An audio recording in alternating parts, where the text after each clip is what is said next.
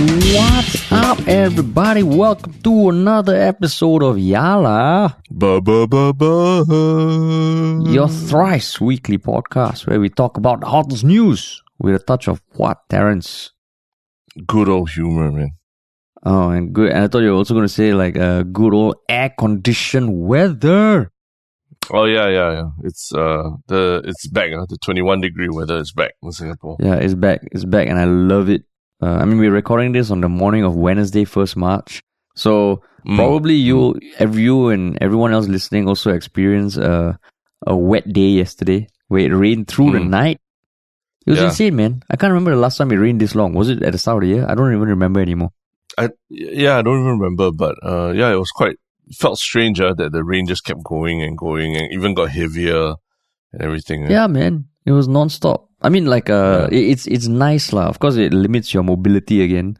But yeah, and I think the next few days are going to be like that also. Oh, really? Like non-stop? Apparently, I saw some people posting that, okay, get your wet boots ready because the next few days is going to be rainy as well. Because it's part of a monsoon lah. El Nino or anything? No, I think it's the northeast monsoon. Northeast a lot monsoon. Less sexy of a name. Yeah, I know. Yeah. Yeah lah. But yes, weather's great. It's so good that we're like, I think we're still like, like don't want to get out of bed and get started and everything. Yeah, man. Yeah, we got nothing else to talk about. We're down to that. Like, we're making small talk, talking about the weather. It is, but it also, guess it reflects the kind of topics that we're talking about today, right? It's they're not like gangbusters. They're not gonna like change. They're not like big scandals or anything like that. Like the last podcast, but today it's a bit more of a existential discussion of what it means. Whether is it to be Singaporean or to be an ambassador of a sport or something, right? Yeah, exactly. In fact, I think it has, like the last one, the last scandal we spoke, and I say scandal in air quotes about the recycling of the shoes and all. There have been clarifications, but even that, right, it felt like it was a very kind of like pointed, specific area. I think the discussion for the first topic, at least, it concerns Singapore, man, the future of our nation. The future of our nation. Yeah. But it's a discussion about the future of the nation, but a more existential discussion, I would say. Like it's not something that next week is or next month is gonna like affect your life anyway lah. It's existential, as in the meaning of existential is like you question your identity kind of things, but it's not like gangbusters. Yes, Terrence, I know the meaning of existential. Thanks, Terrence. So thanks for clarifying.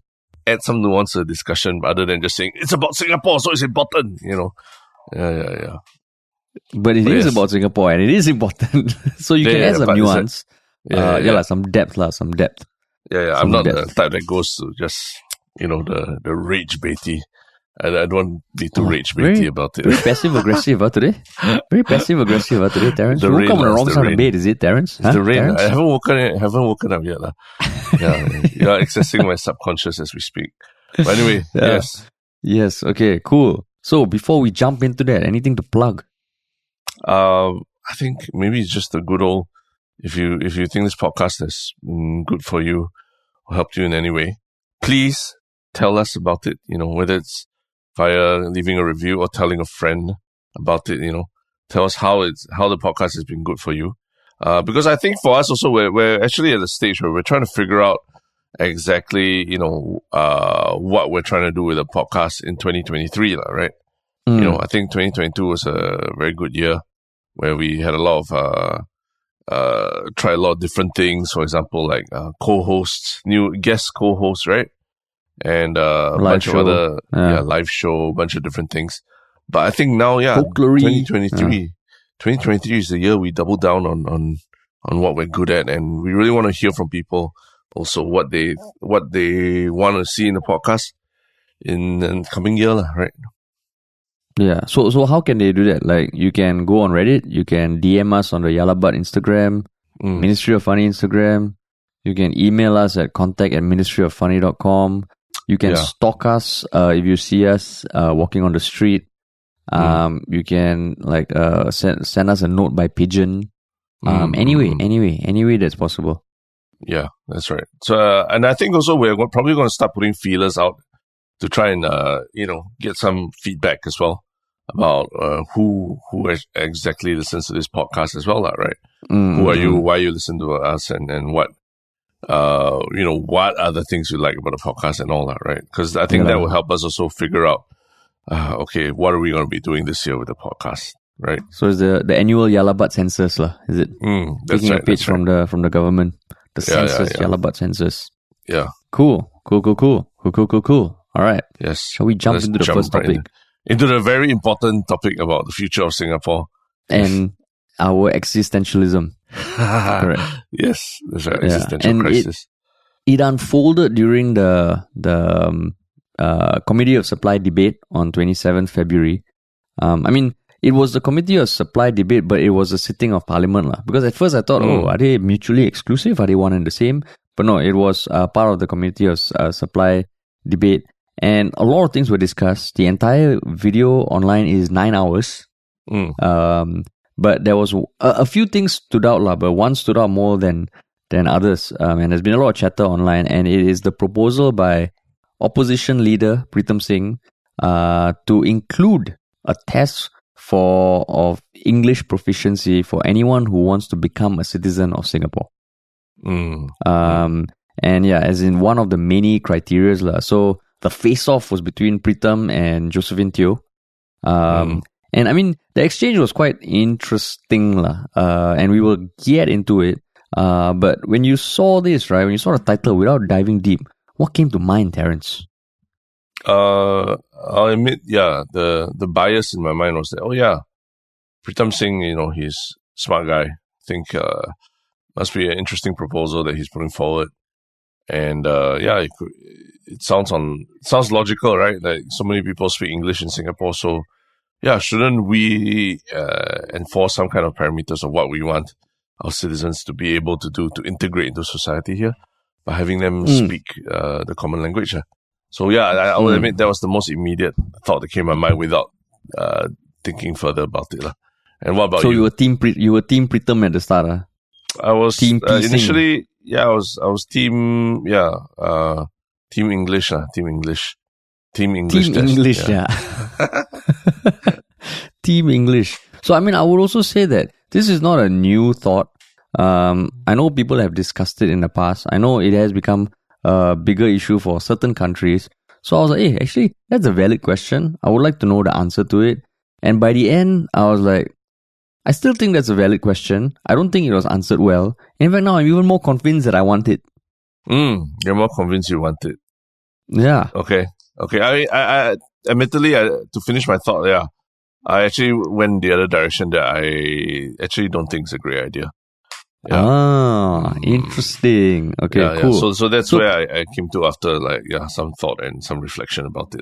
Yeah. Okay, so maybe I'll just go through what exactly was the sequence of events. So Sure. this came, I think, at the 6 hour plus mark. Because it's a 9 hour video if you want to see the whole discussion. Because there is an excerpt online about this specific question, but I wanted to see what was discussed before and after. But basically, it was he started off by talking about the goals of Singapore, our low fertility rate, that new citizens will be a critical pillar for the future of Singapore, which I think everyone kind of understands, as difficult a pill that might be to swallow. And he then went down the line of talking about what sort of citizens we want. What sort of citizens do we want to have be part of our country? And then he brought an example of Switzerland, where there is a very specific selection process for new citizens. Apparently, the applicants need to show deep commitment to the country, prove to be successfully integrated, and know the Swiss customs and ways. That they must live in Switzerland for 10 years and hold a PR to be naturalized. And also, there's a personal interview where they talk about topics like Swiss geography, history, politics, and society. And then he asked if we have similar requirements. And then he brought up specifically the proficiency of English, given that I think the number of English speakers in Singapore in general has increased over the past 10 years. And as a tool for better integration, better naturalization, is it part of the process? And then Jyotio came up saying that, okay, not so sure whether he's advocating for it or it's just a question. Pritam came back on, said he is advocating for it, and then Jyotio responded and very against it. And it was tied to another question that Pritam asked about the details of PR, people who are given citizenship. How come that is only released in 10-year intervals by the ICA? Why can't it be released on a more regular basis? And Jyotio's responses, first of all, was that releasing the data could indicate or could miscommunicate supposed preferences that we have for certain countries or certain nationalities. And then she also pushed back against the recommendation that there should be an English test, because she said the spouses of people who maybe come from other countries will be impacted because they might not have grown up speaking English. So to hold them accountable to speak English, not fair. The second thing was that when she walks the ground, she meets a lot of people who don't speak a word of English, and they are not any less naturalized than other people. And there was a third point, which was what was the third point? Yes, there was a third point, which let me pull it up. But that was the overall overarching sequence of arguments, lah.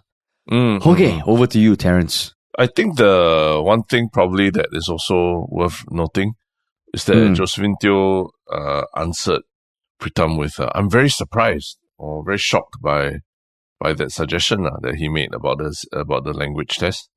So if you watch the exchange in Parliament on YouTube, you'll see there's definitely the element of performance in displaying the shock and surprise. It's almost like, I feel like it's almost like Josephine Teo felt like Pritam was really opening up he opened the Pandora's box that would be, that she was very willing to dive into and spar with him in Parliament about, And I think it's quite, on the surface, it's quite clear why, like what she's saying about the fact that essentially, Mr. Pritam Singh, are you saying that people who can't speak English are not Singaporean enough? Because there's a lot of people who live in Singapore now that, don't speak English that well, right? You can, there's almost a certain glee, if I may, there's almost a certain glee in the way she was like trying to confirm, is that what you're saying, Mr. Pritam? Like, can I confirm that's why you're asking for a language test? Yeah. And I mean, she did bring up the third point, which I couldn't recall just now, is that most people who apply for citizenships in Singapore have already been in Singapore for a while. So it's understandable that they would have a command of English. So the test is redundant. Yeah. But I will echo the sentiment of Jyotio. I think she started off with like, as for your second question, she did a big, that kind of like, what do you call that sound effect? The tusk. Yeah. Like you would write it as a tusk, right? Yeah. But it's a... So, I won't deny that my sentiments at the end of that exchange was in part also influenced by Jyotio's response. How dismissive it felt, is it?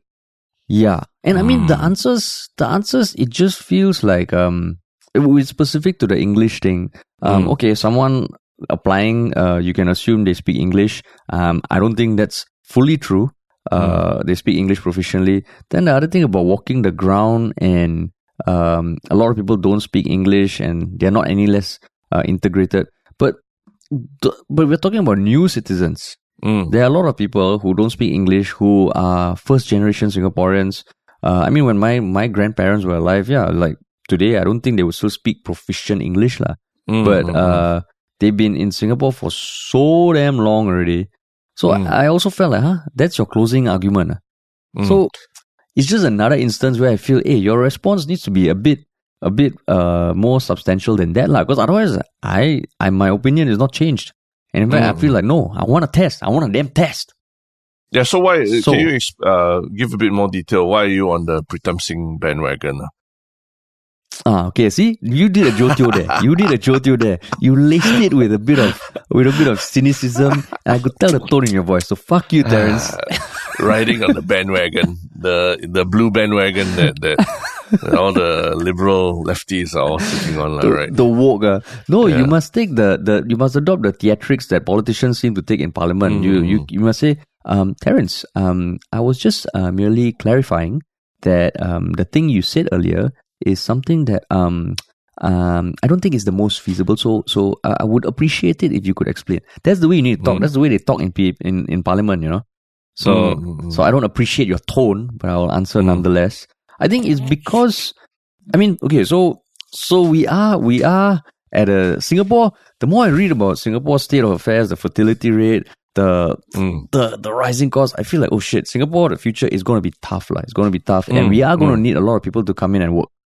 Right, we are going to need a lot of foreign talent, and I think if there is already a lot of supply for people wanting to come to Singapore, it's not say we have a shortage, right? So why not do things that, I mean, I would assume would help with the integration process if more people speak the common language, because I'm sure a lot of people listening here have also had the experience where I mean, okay, so I also wouldn't go down the path of, I've met people in Singapore who don't speak English, blah, blah, because those are not citizens, right? You come here on a work permit, you come here on a work visa, on an S-pass. I don't think that falls in this, but I think if you want to become a citizen, why not have this criteria?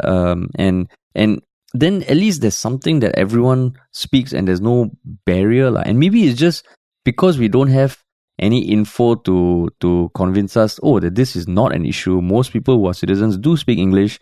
It just feels like, my layman brain is like, that makes sense. I would like people to come to Singapore, become citizens, to actually speak English. What's wrong with that? Because there won't be a shortage of people who want to apply.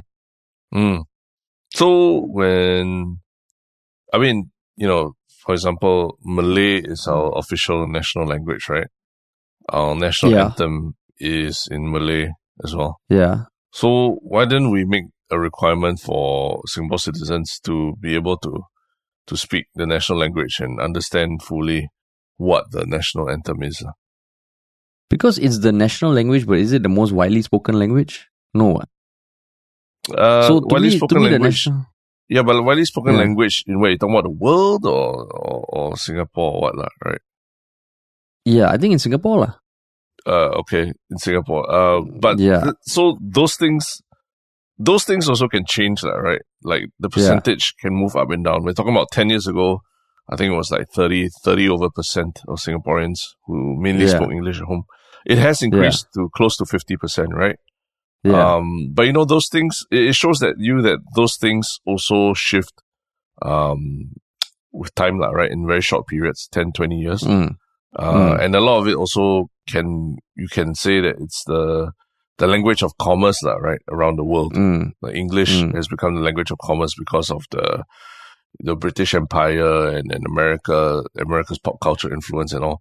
So, if next time, if at some point the language again shifts and the use of English shifts to something else because there's another global superpower, say China,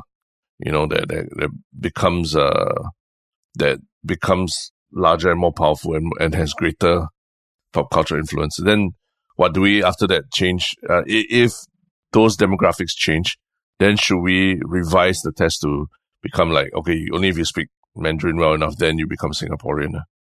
No, I think for me it's less about the global superpower and what language they speak. It's just because in Singapore you grow up, English is the first language, right? We may have our origins may not have had English as the first language. Malay is the national language, but if you look at schools, English is always the first language, right?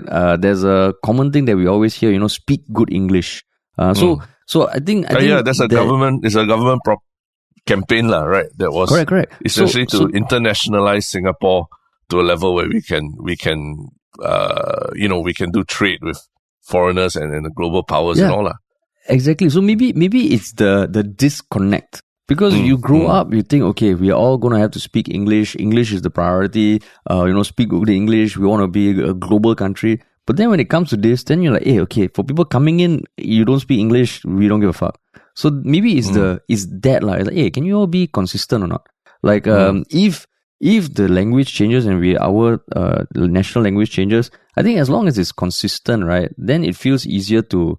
Of course, it'd be hard lah. Like suddenly you just change the language to Sindhi or something, and I also gonna fuck. Then I don't speak Sindhi. Then Sindhi is the national language. I'll be even double whammy lah. Yeah, but that's the thing. Yeah, so our national language, that's not even a conversation, our national language, official national language, Malay, and the fact where we're situated in the, the countries around us, and then our biggest neighboring country and all that.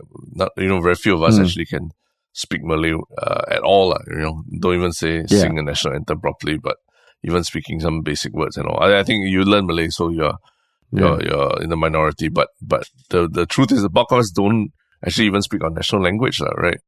So that's my thing, is that you want it to be consistent, but then it shifts. The things that this shifts according to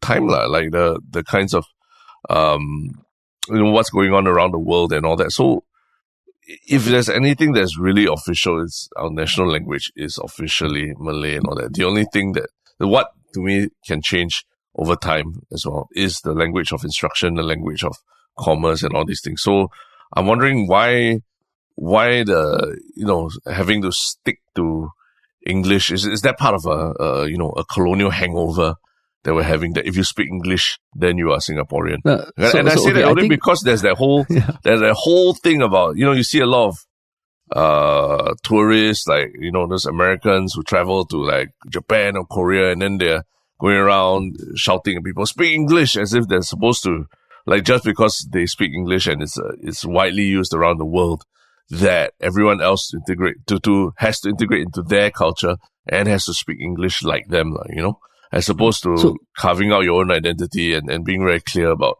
okay, this is, for example, even Singlish is broken English, right? It's broken English. It's not Singlish. It's not correct. It's a grammatically erroneous form of English, lah. And so to me, like, when the moment you start saying that only if you speak English and the proper English where you score A1 or GCE O levels, then you're considered Singaporean. That to me is like, there's a certain elitism or post-colonial hangover tone. No, but then you are extrapolating my words. I did not say you need to score A1 or get a distinction. And when you use words like colonial hangover, that's annoying lah, because then you're being a jotio. You're just painting this bucket. And all you've been doing so far is poke holes in my argument. Can you tell me why you think that? What was your thought process of not wanting this to be part of the naturalization process? My thought process is that English ultimately is a language of commerce, and we used it as a common language between all the different races, especially when Singapore was first founded and all that, right? Only 60 years ago or something like that, right? So it's at that point not very, very few people spoke English, lah, and there was a huge push to, for Singaporeans to speak English in order to, allow ourselves to be able to work for British, work with Americans and all these things. So it was a very big part of our colonial past, that you have to admit, the elites, the people who spoke English and studied English were of the elite schools. But then there was also a drive to really suppress other languages, for example. For Chinese people, remember how dialects were deliberately suppressed in the past, Dialects, literally, you were not allowed to have dialect radio stations or dialect TV programs or dialect anything. And you look, myself included, I'm an example. I can't speak my dialect. I had a very big disconnect with my grandmother, for example, because of I wasn't able to speak dialect, lah. And of course, you could point it out, because you were lazy, you didn't want to learn. But the truth is, in school, I was taught, speak English. English is good. English is useful. English is the best. Everything. Or then the next case was, speak Mandarin. Mandarin's useful because China growing superpower, all that. But then the one language that I could use to connect to my own relatives and my own grandmother and grandparents and all was something that was like frowned upon, and that image of it was like, it's not good to speak a dialect, So as a child, obviously I wouldn't be thinking like I am now, where I like, oh, okay, maybe it's important to be in touch with my roots and all that. So obviously I admit I had a very snobbish view about languages as well. And I was like, oh yeah, only if I speak really good English, then I'll be seen as like smart and everything lah. That's why I worry when people start saying things like, if you don't speak a certain language, you're not Singaporean enough, because that to me is like, then what is, what is I thought it's more about embracing the spirit of what Singapore is, and wanting to contribute and wanting to play a part, to be part of the country's growth and success, right? So it's not so much about where you are now, but about how you can be part of the future of Singapore. So everything to me, when it comes down to a test of your English and all, it just feels something about it that makes me feel very unsettled. Like I said, and I don't think I'm mischaracterizing, but there is, because even I myself have felt that before, right? A bit of a post-colonial hangover, like, oh, it's cooler, it's more important that we speak good English and all these things. And I'm just very wary when people start to put in these kind of markers of what it means to be Singaporean like that, no? No, but then I think you are comparing what it means to be Singaporean to speaking English. At no point have I ever said, and I still don't believe, that just because you speak English, you are Singaporean. I do believe Singaporean is the spirit. I do believe it is a culture. But all I'm saying is, it is a one of many tests. There are so many criteria. Like if you look at the form to become a Singapore citizen, right? You have to give info on your biodata, your family, your other marriages and biological children, your education, your travel, your parents and siblings, and there's so much info. So this is just another aspect to gauge your English proficiency lah. So I'm by no means saying it's a binary thing. Wow, you speak English means you're Singaporean as fuck. So I don't. That's totally not what I'm saying. I'm just saying it's a test. And even when I looked at how other countries do it, I know the US. But we already have these criteria in place. The other criteria you're talking about. So Pritam is. Yeah. I think Pritam's talking about adding on this criteria of English proficiency. Adding on as a test lah. Yeah. So we already have that. So the English proficiency. Yeah. So is that to be added. Yeah. So doesn't that? I mean, we're not characterizing it as you must pass this test and all that, right? But adding that test, to me, the worrying part is that it's saying that the one priority, one big part of being Singaporean is you must speak English, right? That's what I'm saying now, is that when you make that change, aren't you essentially saying that? You're part of, wait, your question was whether it's part of being Singaporean. No, because I'm not saying that. I'm not. I know we are not talking about only if you take English test then you become Singaporean, right? Then you can be Singaporean. But I feel that adding this English test essentially already is saying that you speaking English is part of being Singaporean, and that's what I have a bone to pick with, lah. So that's why I'm saying that the whatever we're discussing here, we're not saying that you must pass your English test, then you are Singaporean. But I'm saying that why are we putting this priority on saying that only if you speak English, then you can. There's such a big deal about being a Singaporean, lah. And that's what I'm trying to argue against. Like, why does that have to be even one of the tests, lah? But that's also can be said to the other criteria that they're asking for, right? The education, employment, travel, family. And it's not say binary, right? It's not say you speak English, you don't speak English. It is just one of the evaluation criteria. And you can set requirements for how proficient you must be, lah. Right? There's conversational English, there's different levels of English. Because the same could be said, like, why does your other marriage, why is it a criteria? Why does your previous marriages why is it why does it determine whether or not you're Singaporean enough? So I'm not saying it's like, wow, you must speak English, if not, you're not Singaporean. It's a criteria. And if you look at the way let me finish. But I feel there's a lot of whataboutism, like if you're talking about the other criteria, because those are very big things to go into. But what I want to just really figure out is, just talk about the language. Just talk about the language and not the other things. So no, even the language, what I was about to say is that it's not, say, a binary thing, you speak or you don't speak. Just looking at the other countries, I think there was one I pulled up for the US. It's English is a requirement that is tested during the interview. It is mainly during the interview where it's judged, but even then there are criteria that excludes you from taking the English test. If you've been in the US for at least 20 years and are over 50, you don't need to take the test. If you're over 55 years and you've been in the US for 15 years, you don't need to take the test. And I know the US is not the best example for immigration policy, but I'm just saying that the English thing, there can still be waivers. But why is it that the moment we include it, it is saying, if you don't speak Singapore English, you are Singaporean? So that's where I just wanted to complete my point there. That is just another criteria. Yeah, but I think it's good that you pointed out that the US isn't exactly the best barometer for what's a good immigration policy. But again, Sweden, Switzerland, they also have similar measures.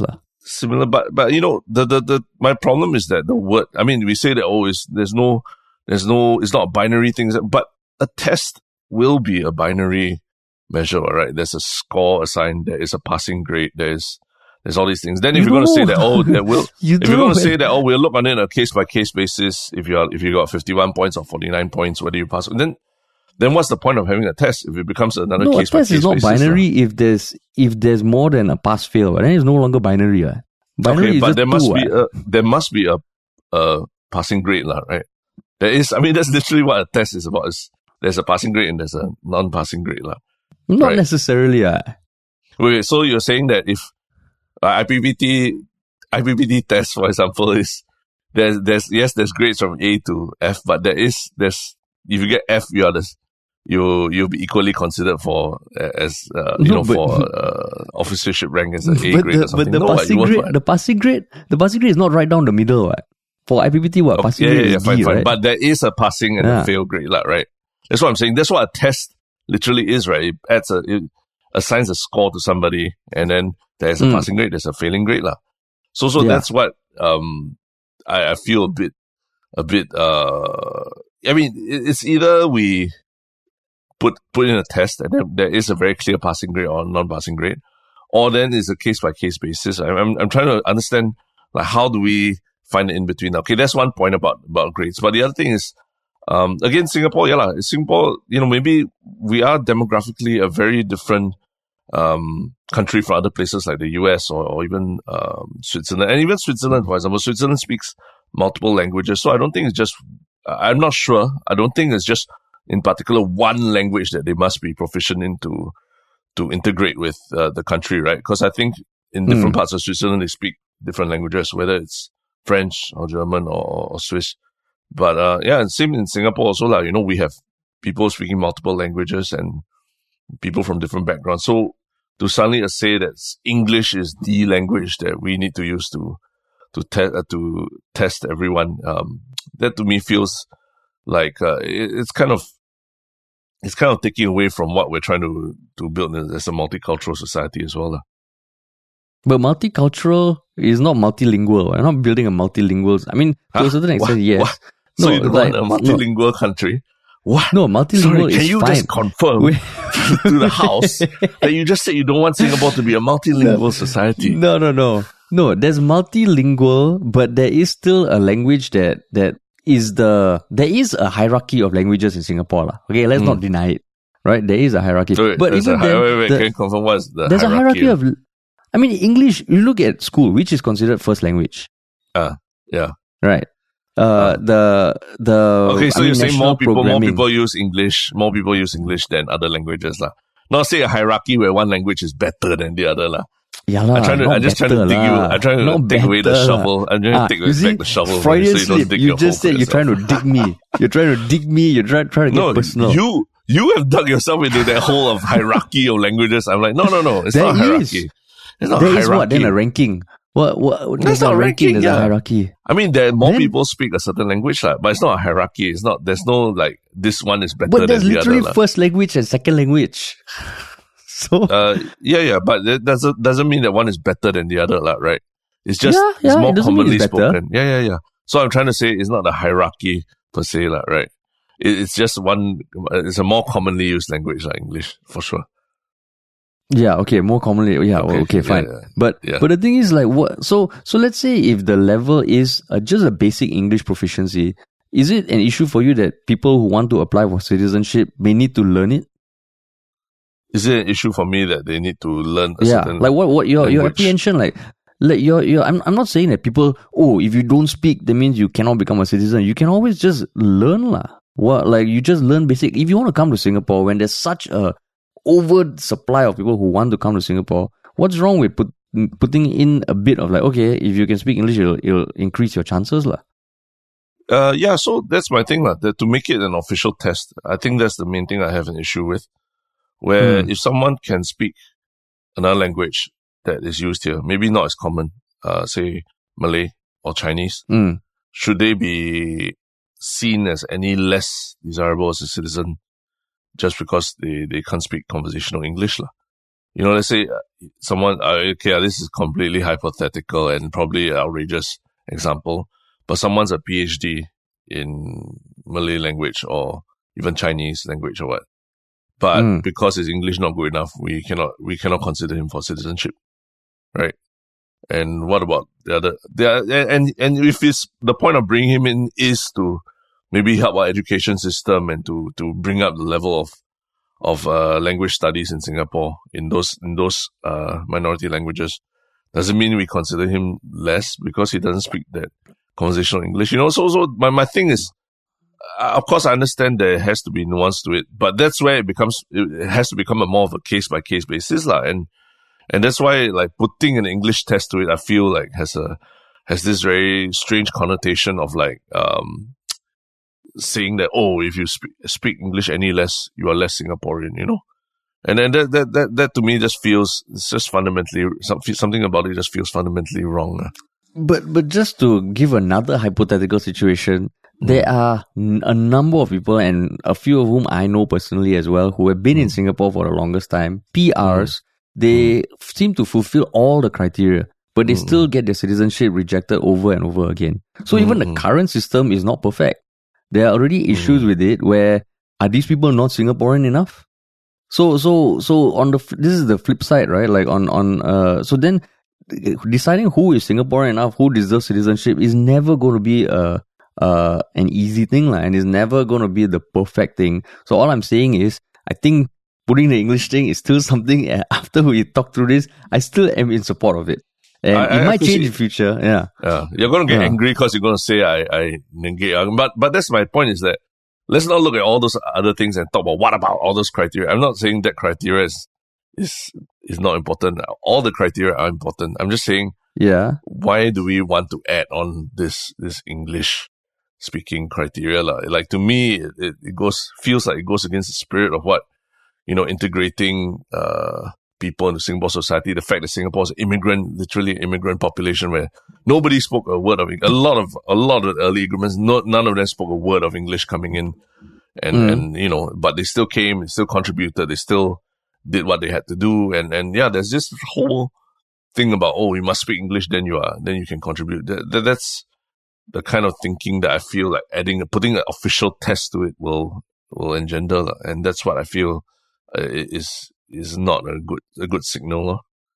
But then, literally what you said, my dad came to Singapore when he was 16, didn't speak English, and he had to learn English because he couldn't get by. But then, would he, if there was a test for him at that point of time, would he have been let in or allowed into Singapore to become a citizen?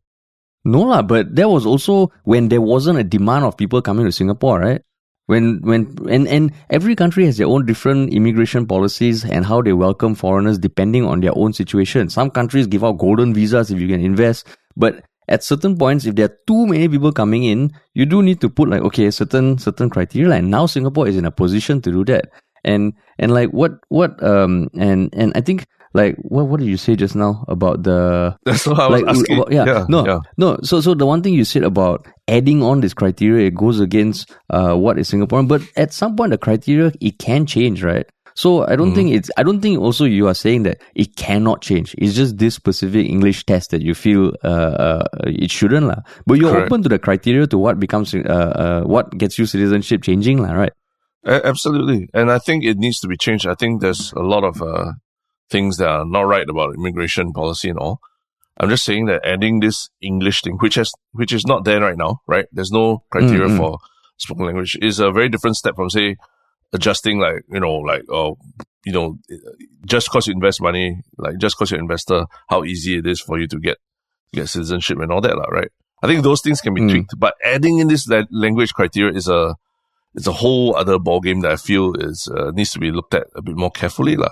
And I mean, yeah, you bring up your example, your dad, and precisely that's why I'm like, is it necessarily, does it mean that he's any less Singaporean because he couldn't speak the language at first and all that, right? Or should we deny him a chance to be a Singaporean because he couldn't speak the English language? And that's where I'm coming from talking about that, lah. At the time when he came, he didn't know what the fuck it means to be Singaporean. So of course he wasn't Singaporean at that point in time. He came and then he got integrated, lah. I'm saying now, when there are people coming, even then, like when people become a citizenship, I mean, assuming they have to have stayed in Singapore, lah. So, but that is also a very different time. Yeah, so I'm saying that the policies change. Yeah. When your dad came, and of course people will always be denied. Like the world is not fair. Right? Your dad came. He spent time in Singapore. He learned English. He integrated. Everyone loves him. He's the friendliest guy in the village or the kampong, whatever, right? But because he couldn't pass a test in English, then he was denied citizenship. And, he couldn't, a lot of things were denied to him because of that. Then, hypothetically, would that feel fair to you, lah? I mean, of course, it wouldn't feel fair, but dude, every day we are getting, there's so many things that don't feel fair. Right? Okay, but you can't. Let's not No, talk about you can't pick and choose because you use the whataboutism about this PhD who speaks a different language who doesn't get. Is that fair? So I'm just saying that there will never be a policy that is fair.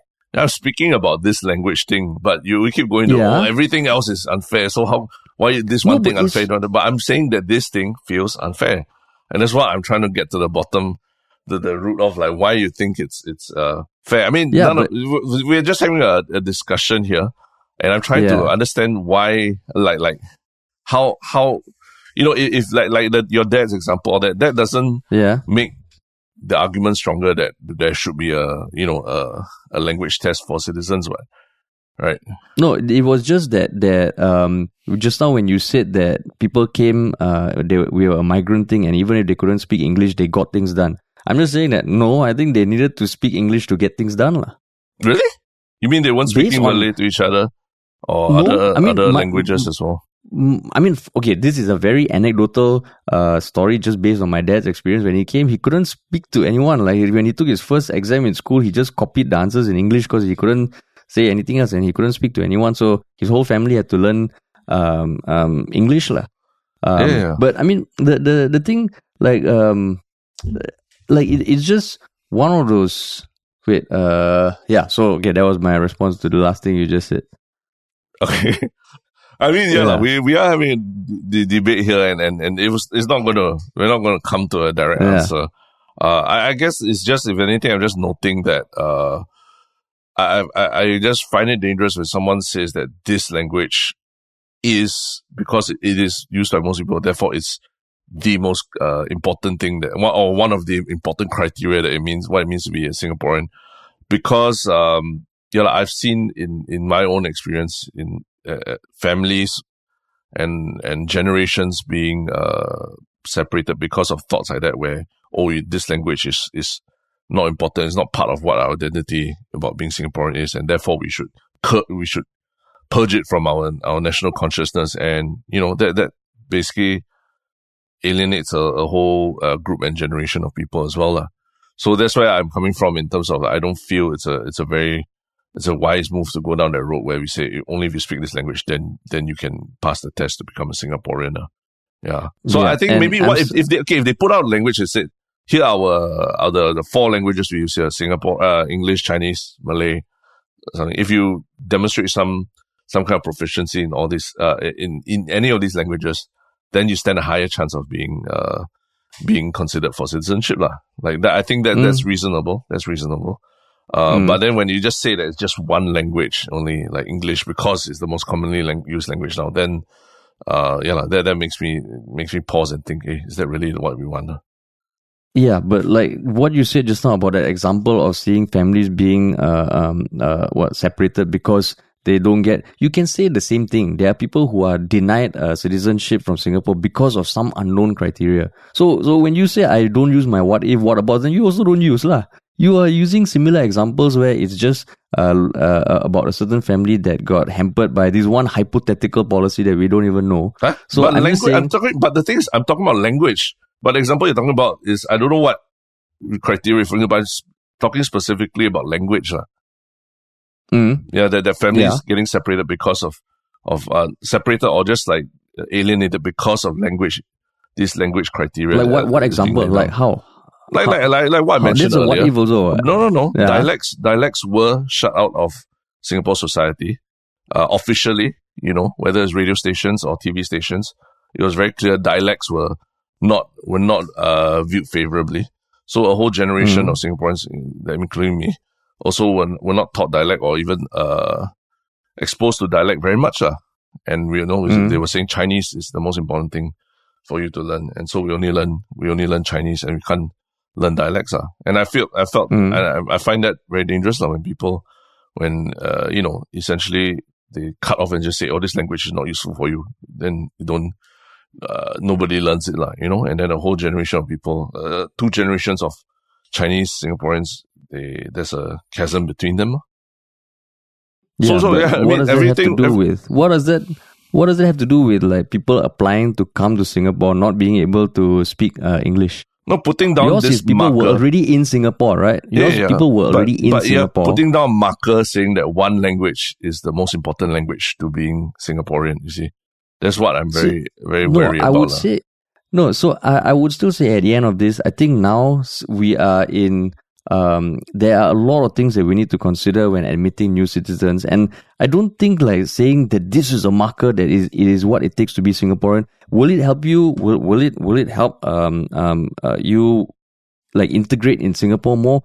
Maybe we need more stats for that. Maybe being able to speak English has no determiner on how integrated you are and how you measure that. But I think the example you gave of the Singaporeans people in Singapore having something taken away from them versus people coming to Singapore or wanting to be part of Singapore is 2 very different things. Just like what Jo Teo said, she walks around and she sees people who don't speak English and they're not any less Singaporean. I totally agree. But that is different from people who are not from Singapore coming to be Singaporean. Yeah. But that's why I'm saying that in putting this criteria in as being part of Singapore, clearly it's a marker that's saying that English is an important part of being Singaporean, right? And that's where I think that trickles down to a lot of other things as well in thinking about language policy in the country as well. So I think it cannot be. I want to talk about language in isolation from other immigration policy, because I agree with you, immigration policy, there's a lot to be worked on and decided. Yeah. But I'm saying that the mark, like placing English at the front and center of what it means to become a new Singapore citizen will definitely affect things about education policy and also about what language people choose to speak at home and things like that as well. So maybe that's the core of our differences. To me, English is the main language in Singapore. Correct. I don't disagree. That's main language, but maybe just not given the multicultural, multilingual sensitivities of our country and everything that we know about, how these languages are part of the culture and how they can die out if institutions, put down policies saying that, say for example, I mentioned Chinese is more important than speaking on the dialects. It can lead to a erosion of what all these like different cultural nuances that exist. So I don't disagree with you that English is important. It is a language, it is a common. So what I disagree with is saying that a test is needed to decide whether you speak English good enough to be Singaporean. Okay, so I think we've gone to an impasse. But we would love to hear people's views, whether you're on the Pritam bandwagon or the Josephine Teo train ride, yeah. See, again, those 2 words, bandwagon, train ride, got a lot of different connotations. Terence, you can join Parliament already, yeah. Okay, Josephine. but I always flip it the other way. Josephine Teo bandwagon or the Pritam rocket ship. Yeah. No, I think that was fun because I can't remember the last time where we disagreed so vehemently about one thing where we were just digging in lah. Yeah. Okay, so the one thing, what do you think of Jyotir's response? If you say you thought that was a very well thought out response that totally answered all questions, then I'll be Terence. I don't think I can be friends with you anymore. Yeah, no lah. I mean, definitely, I think the presentation of the argument was not great lah. And but I think, in the spirit of what we're doing is to have a debate about it. That's why I say it's a very existential thing, right? It really comes down to the core of what the identity is about being a Singaporean. And like I mentioned, we can argue for almost an hour about it. But are we any closer to solving the issue lah? Right? Probably not lah. Right? Yeah. And that's why I say it's one of those topics that is like, wow, we can go all day on it. Yeah. And no wonder you said it's existential question lah. Yeah. Because to you, it's like it determines what defines Singapore. Yeah. It is a very important question. But maybe people who have been listening to this and you feel very spirited or you really want to jump to the debate, please do. Because I think we're dying to like declare a winner of this Royal Rumble here. No. Terence. Again, we don't need a winner. Okay, we just need to think of the best thing for Singapore. The best thing. It might be a combination of both. It might be because again, you must take O levels. You must take 8 subjects. Then you can pass and become Singaporean. That sense. Okay, stop being an old uncle, okay? Yeah. Like language is important. Multiculturalism, multilingualism, multi-language speaking ability is important. But also must remember that just because you speak English doesn't mean you have to give up your other languages So right. Yeah. That's I think it's a healthy way to conclude the discussion, right? As I think this would be a fun. Yeah. This would be a fun podcast to watch the other topic. Now, no, it'd be fun. It'd be fun for people to watch the video of this because I think just now we were legit angry No, I wasn't angry. I was just very. I was just trying to that's really your pass face. through the argument. That's my. This is my. If you can't see on the podcast my face, I'm giving those really slit eyes, really trying to examine. No, you have this one look where the sides of your lips pursed together, right? And I know you're angry. I've seen that face many times. Not on a podcast, outside a podcast. I know that face. No. But honestly, I wasn't coming from anger. I was just coming from what is. I was just trying to pass through the argument. Maybe it's also my furiously thinking face that also sometimes looks like angry face also. Yeah. But then now the second topic feels so okay lah, whatever lah. No, really? No, I thought it was also quite a existential problem. Maybe not for us because we're men, but maybe for women it's a bigger thing. But please, just let's jump right into it because we're already almost an hour in. Almost an hour in talking about that. Yeah. So the news was that FIFA has unveiled a global fan ambassador 5 months before their Women's World Cup, and the ambassador is none other than Brazilian supermodel Adriana Lima. Ex-Victoria's Secret model, right? Ex-Victoria's Secret model, yeah. So that was announced, and it's gotten a lot of backlash online, primarily from the former leader of the soccer body's task force for the women's game. And her name is Maya Dodd. Yeah. And she's Moya Dodd. She was part of the co-hosting bid campaign for Australia and New Zealand, which is where she's from. She's got a lot of followers online. So just to clarify, when I said this topic is okay law, I wasn't trivializing women issues or anything like that. Can she speak English? Can she speak English? That's the most important thing. Because the moment you said, not important what? Maybe not to us, to women. Then I was like, fuck this, Terence. I'm just saying that it feels like the repercussions of this in the short term. And yeah, okay, so yeah, I will keep it at that lah. But this was our second topic. So I was just trying to understand it right, when I was reading it. But basically, the backlash is about the fact that a Victoria's Secret model, who is not necessarily affiliated with football very closely or anything, has become a global ambassador for the Women's World Cup, which is probably, football is one of the biggest women's sports right now, right? Around the world. So for a very famous Instagram model, Victoria's Secret model, to become the ambassador for what is a very very competitive, very physical, very energizing game of football. They feel that that's inappropriate, or at least not say inappropriate, but it's tone deaf. It's like what is the general message that we're trying to bring out to young boys and girls around the world about what women's football is about, right? Yeah. So to clarify, I think she's a global fan ambassador, not specific to the World Cup. Okay.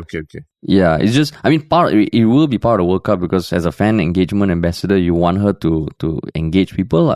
So of course, just the disclaimer that we are two dudes talking about this. Yes. Yes. But at the same time, when there was a backlash, I also was trying to understand it. I think what I get from the Moya dot is that, I mean, she's also been very vocal about the World Cup in Qatar.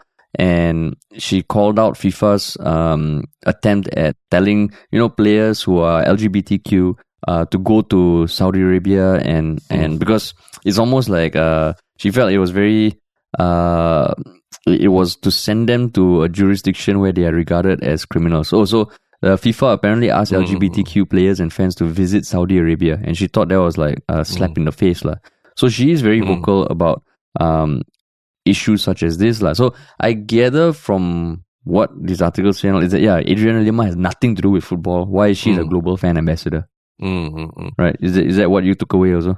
That's what I took away. Because I'm trying to understand. Is it because she has nothing to do with football as it is, or is it because she's a model, or what is it about it that Dot is so upset about? What do you think she's upset about? I mean, based on her Twitter replies to other things posted on Twitter, like someone posted, shared a screenshot of Adriana Lima's profile, which I mean shows her in a swimsuit as a cover photo, and on her Twitter bio it says entrepreneur in New York, Miami, Bahia, joined November. She has so it just felt like because she has nothing to do with football. But then, at the same time, I was thinking, like, if it's meant for fan engagement ambassador, where I would imagine part of the scope is to bring in people to watch FIFA or who might not have watched FIFA otherwise.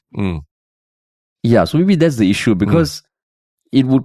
I don't know how generally women feel about Adriana Lima, but to guys who grew up watching Victoria's Secret, was like, oh shit, she's gorgeous, like, she's a supermodel. So maybe that was what she was getting at. Are you talking to the guys or are you talking to the women? Yeah. I mean, I think she is the first ever FIFA global fan ambassador. So, I guess, if it's about reaching out to fans and all, you do want someone who is really, really, recognizable and well known, right? But I guess the question is, could they have found anyone else that, especially you say a female football player, someone who has much closer ties to the game itself, right?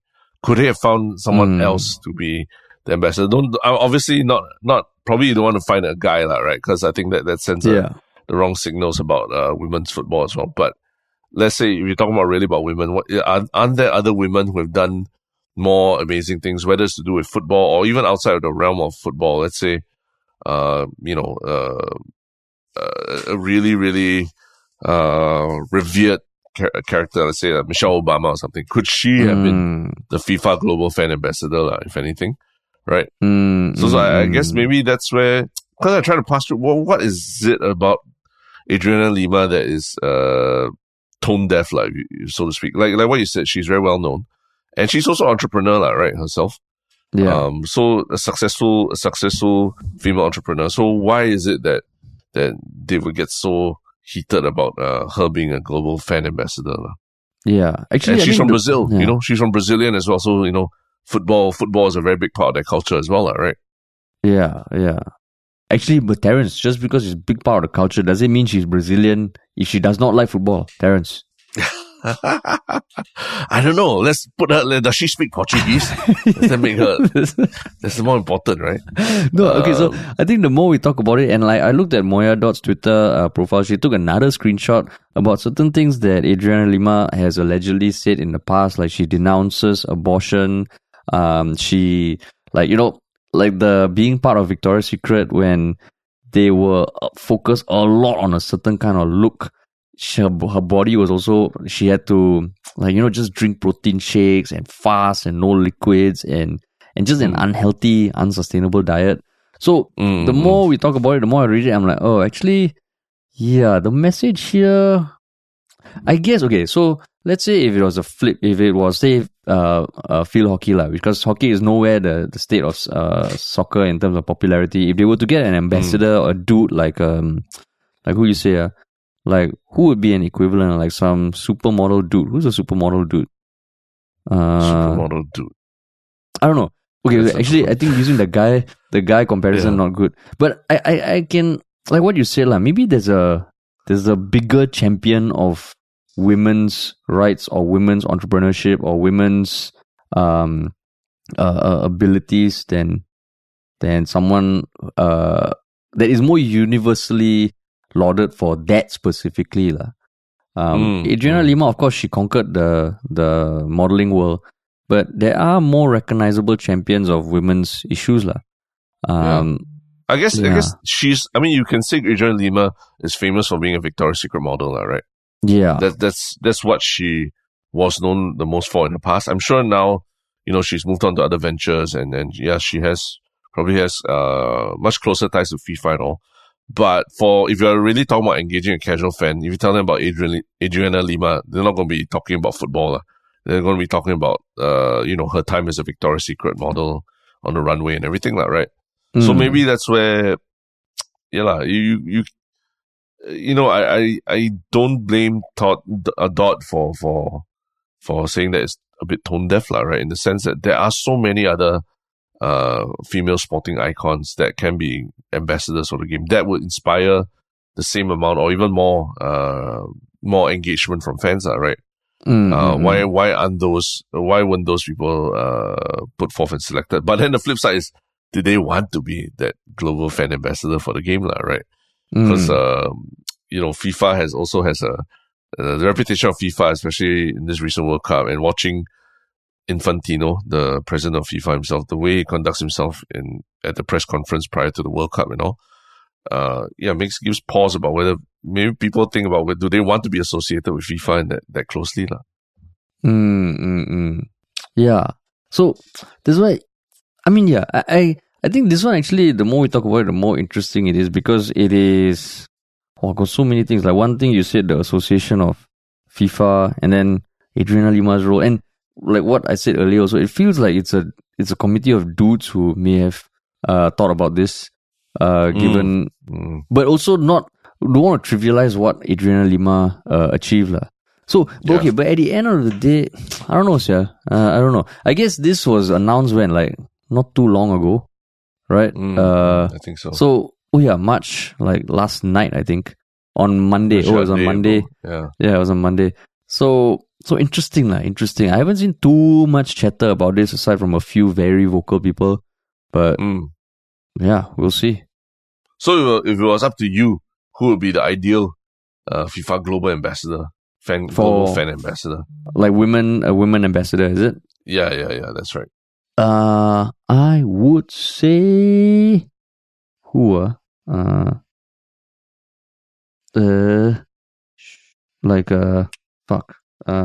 Who, you got anyone in mind?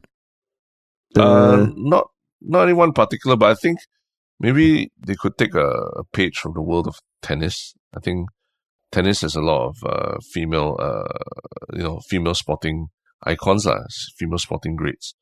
Whether it's the Serena Williams or even in more recent times, Naomi Osaka, or what. I think they can help to pull in a very different audience. And also, I think get them to be the FIFA ambassador. Yeah, potentially. Because I mean, like Serena Williams is retired now, right? But she's been recognized as one of the greatest tennis players ever. not even female tennis players, but just greatest tennis players ever. So having done what she did for her sport to help shine light on another sport that is also played by a lot of young girls around the world. Yeah, I don't see why not, I think if I had to choose now, I would say someone like Michelle Yeoh. Now she's like super champion of the world. What does she have to do with football? But she has broken through multiple glass ceilings, Terence. Yeah. Even though I wasn't the biggest fan of her Golden Globes telling the pianist to quieten down. But I mean, can't deny that this is the year of Michelle Yeoh, man. She just won the SAG award. So yeah, maybe. I think there's no perfect answer. But yeah, I think it'd be interesting to hear what women actually think about it, lah. Yeah, man. Exactly. Yeah. So cool. Okay. Cool. So shall we jump onto the one show thing? I don't know, one show comment first. Yes, definitely. Yeah. I think do you have your one show comment already? Yes. I just need to pull mine out. Yeah. So it was Book and Cook who posted on our last podcast about the recycling fiasco, and they pulled up a thread from the past that had an extensive discussion on it, and it was a thread in the Journey to Zero Waste Life in Singapore, and I think it was a 2020. So yeah, so it was just it's a discussion that has been ongoing, lah. So I thought, actually, that's a good resource. I don't know how that person pulled it up so quickly, or like whether they bookmarked it or something. But yeah, thanks for that. You're talking about the entire exchange in response to our podcast about the shoe recycling fiasco. No, right? So someone posted a thread on a Facebook page from a few years ago that was relevant to what we were discussing about the recycling in condo versus HDB. Yeah. No, because I was just about to say that there's some quite interesting thoughts about it from our Reddit as well, from Original Goat One and Book and Cook as well, talking about the what would be a better way to recycle your old shoes, right? And there's some interesting debate and some interesting thoughts going on in there. So I just wanted to say, if people listen to that podcast and want to talk a little bit more about it or find out what people are thinking about it, do check it out. Cool. Okay. And then the one show thing. Yes, I have my one show thing. Recently there was a TikTok user who caught a middle-aged Singaporean uncle taking photos of her in her workout attire while she was taking an MRT train, lah. And I think just the last day or so, that video that she did confronting the uncle and forcing him to delete his those photos that he took of her, that has gone viral. So there's some articles written about her, but also she has also that video itself has over 1 million views already, I think. But aside from that, after that she did a response video responding to people who are saying that, the uncle didn't do anything wrong, right? He wasn't taking upskirt photos of you. He was just taking photos of you in the MRT, in the public space and all, right? And she did a response video to that, which is pretty funny because she basically, spoke in a what I consider a very Singaporean accent, right? In response to all that. And then I went to look her up. I think her username on Twitter is Daizamazze, DAIZAMAZZE. And she's got over 70,000 followers already, lah. But she actually does a quite funny videos about things in Singapore accent, and then coming from I don't know whether she's local, she's expat or what, but she's Caucasian, but she talks about her experience in Singapore. She makes a lot of funny videos about things like she reviews all the different kaya toasts across Ya Kun, Fun Toast, and Toast Box. And she talks about how she makes satirical videos about how she spends her parents' money in Singapore, where everything is crazy expensive and all. How you spell her? It's actually pretty funny. How you spell her? DAIZAMAZZE.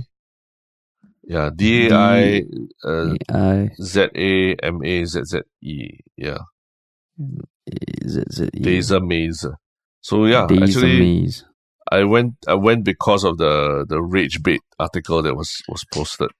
But I stayed around to watch some of the other videos because it's pretty funny. That she makes pretty funny videos about Singlish and all as well. Yeah. Oh, cool. Yeah, I didn't know she made a response video because I saw some articles saying mixed reactions to Uncle taking photos. And I'm like, huh? How is it mixed? The guy fucking took photos of. Yeah. But it was quite funny because the uncle was. If you watch the video, the uncle was claiming that. Yeah, he was trying to make a phone call and he didn't know how to use his phone properly. But then you look, then after that, when he had to delete the videos, he was like swiping through so many photos of her that he took, So it's definitely not accidental. Yeah, exactly. But yes, cool. And what is your one shook thing? Yeah, my one shook thing I thought was going to be like your one shook thing, but it isn't. So it is the episode of South Park, which you told me about yesterday. Yes. That was released, I think maybe like a week and a half ago. It was called the World Privacy Tour. That was the name of the episode. And it basically is a dig at Meghan Markle and Harry. The story is about this Canadian prince and his wife who just want to get away and want privacy. But if you've been hearing anything about Meghan Markle, you watch it, it is so explicitly them without being explicit. And I don't know whether it's gotten any backlash. So far, I've seen people just saying that, it's exactly what people are feeling. I heard rumors that Meghan Markle and Harry want to sue South Park, but I don't think that's true. But the episode is hilarious, lah. Yeah. It's fucking hilarious. Have you watched the whole thing yet? No, I've only watched half of it. Yeah, you can watch it for free on the South Park website. So it's an official thing. It's not like some bootleg or something. And I just like how South Park just does a great job cramming into 20 plus minutes a full story that has characters and all, and just makes so much fun of it. Like, holy shit, man! I forgot how great South Park is. Yeah, there's even a whole thread about how to manage your brand image, right? Exactly. A big thread, the story, and they talk about how Harry and Meghan basically always paint themselves as victims in every scenario. And that's why the whole thing is just it's funny, but at the same time it felt like Harry and Meghan were beyond parody because the things they were doing, but South Park really did a good job like parodying everything. Yeah. And I don't think it's mean or anything because the way they did it was quite skillful. Like you can totally know what they're talking about. But yeah, it's great. It's great. It's fucking great. I love it. Yeah. I love it. Yeah. But cool. +1. All right. +1 for this one shook thing. Yeah. +1. Yeah, you got to finish it, man. Yeah. Absolutely. Okay, cool. Awesome. Thanks for listening, everybody. Please let us know your comments. And talk to you all soon.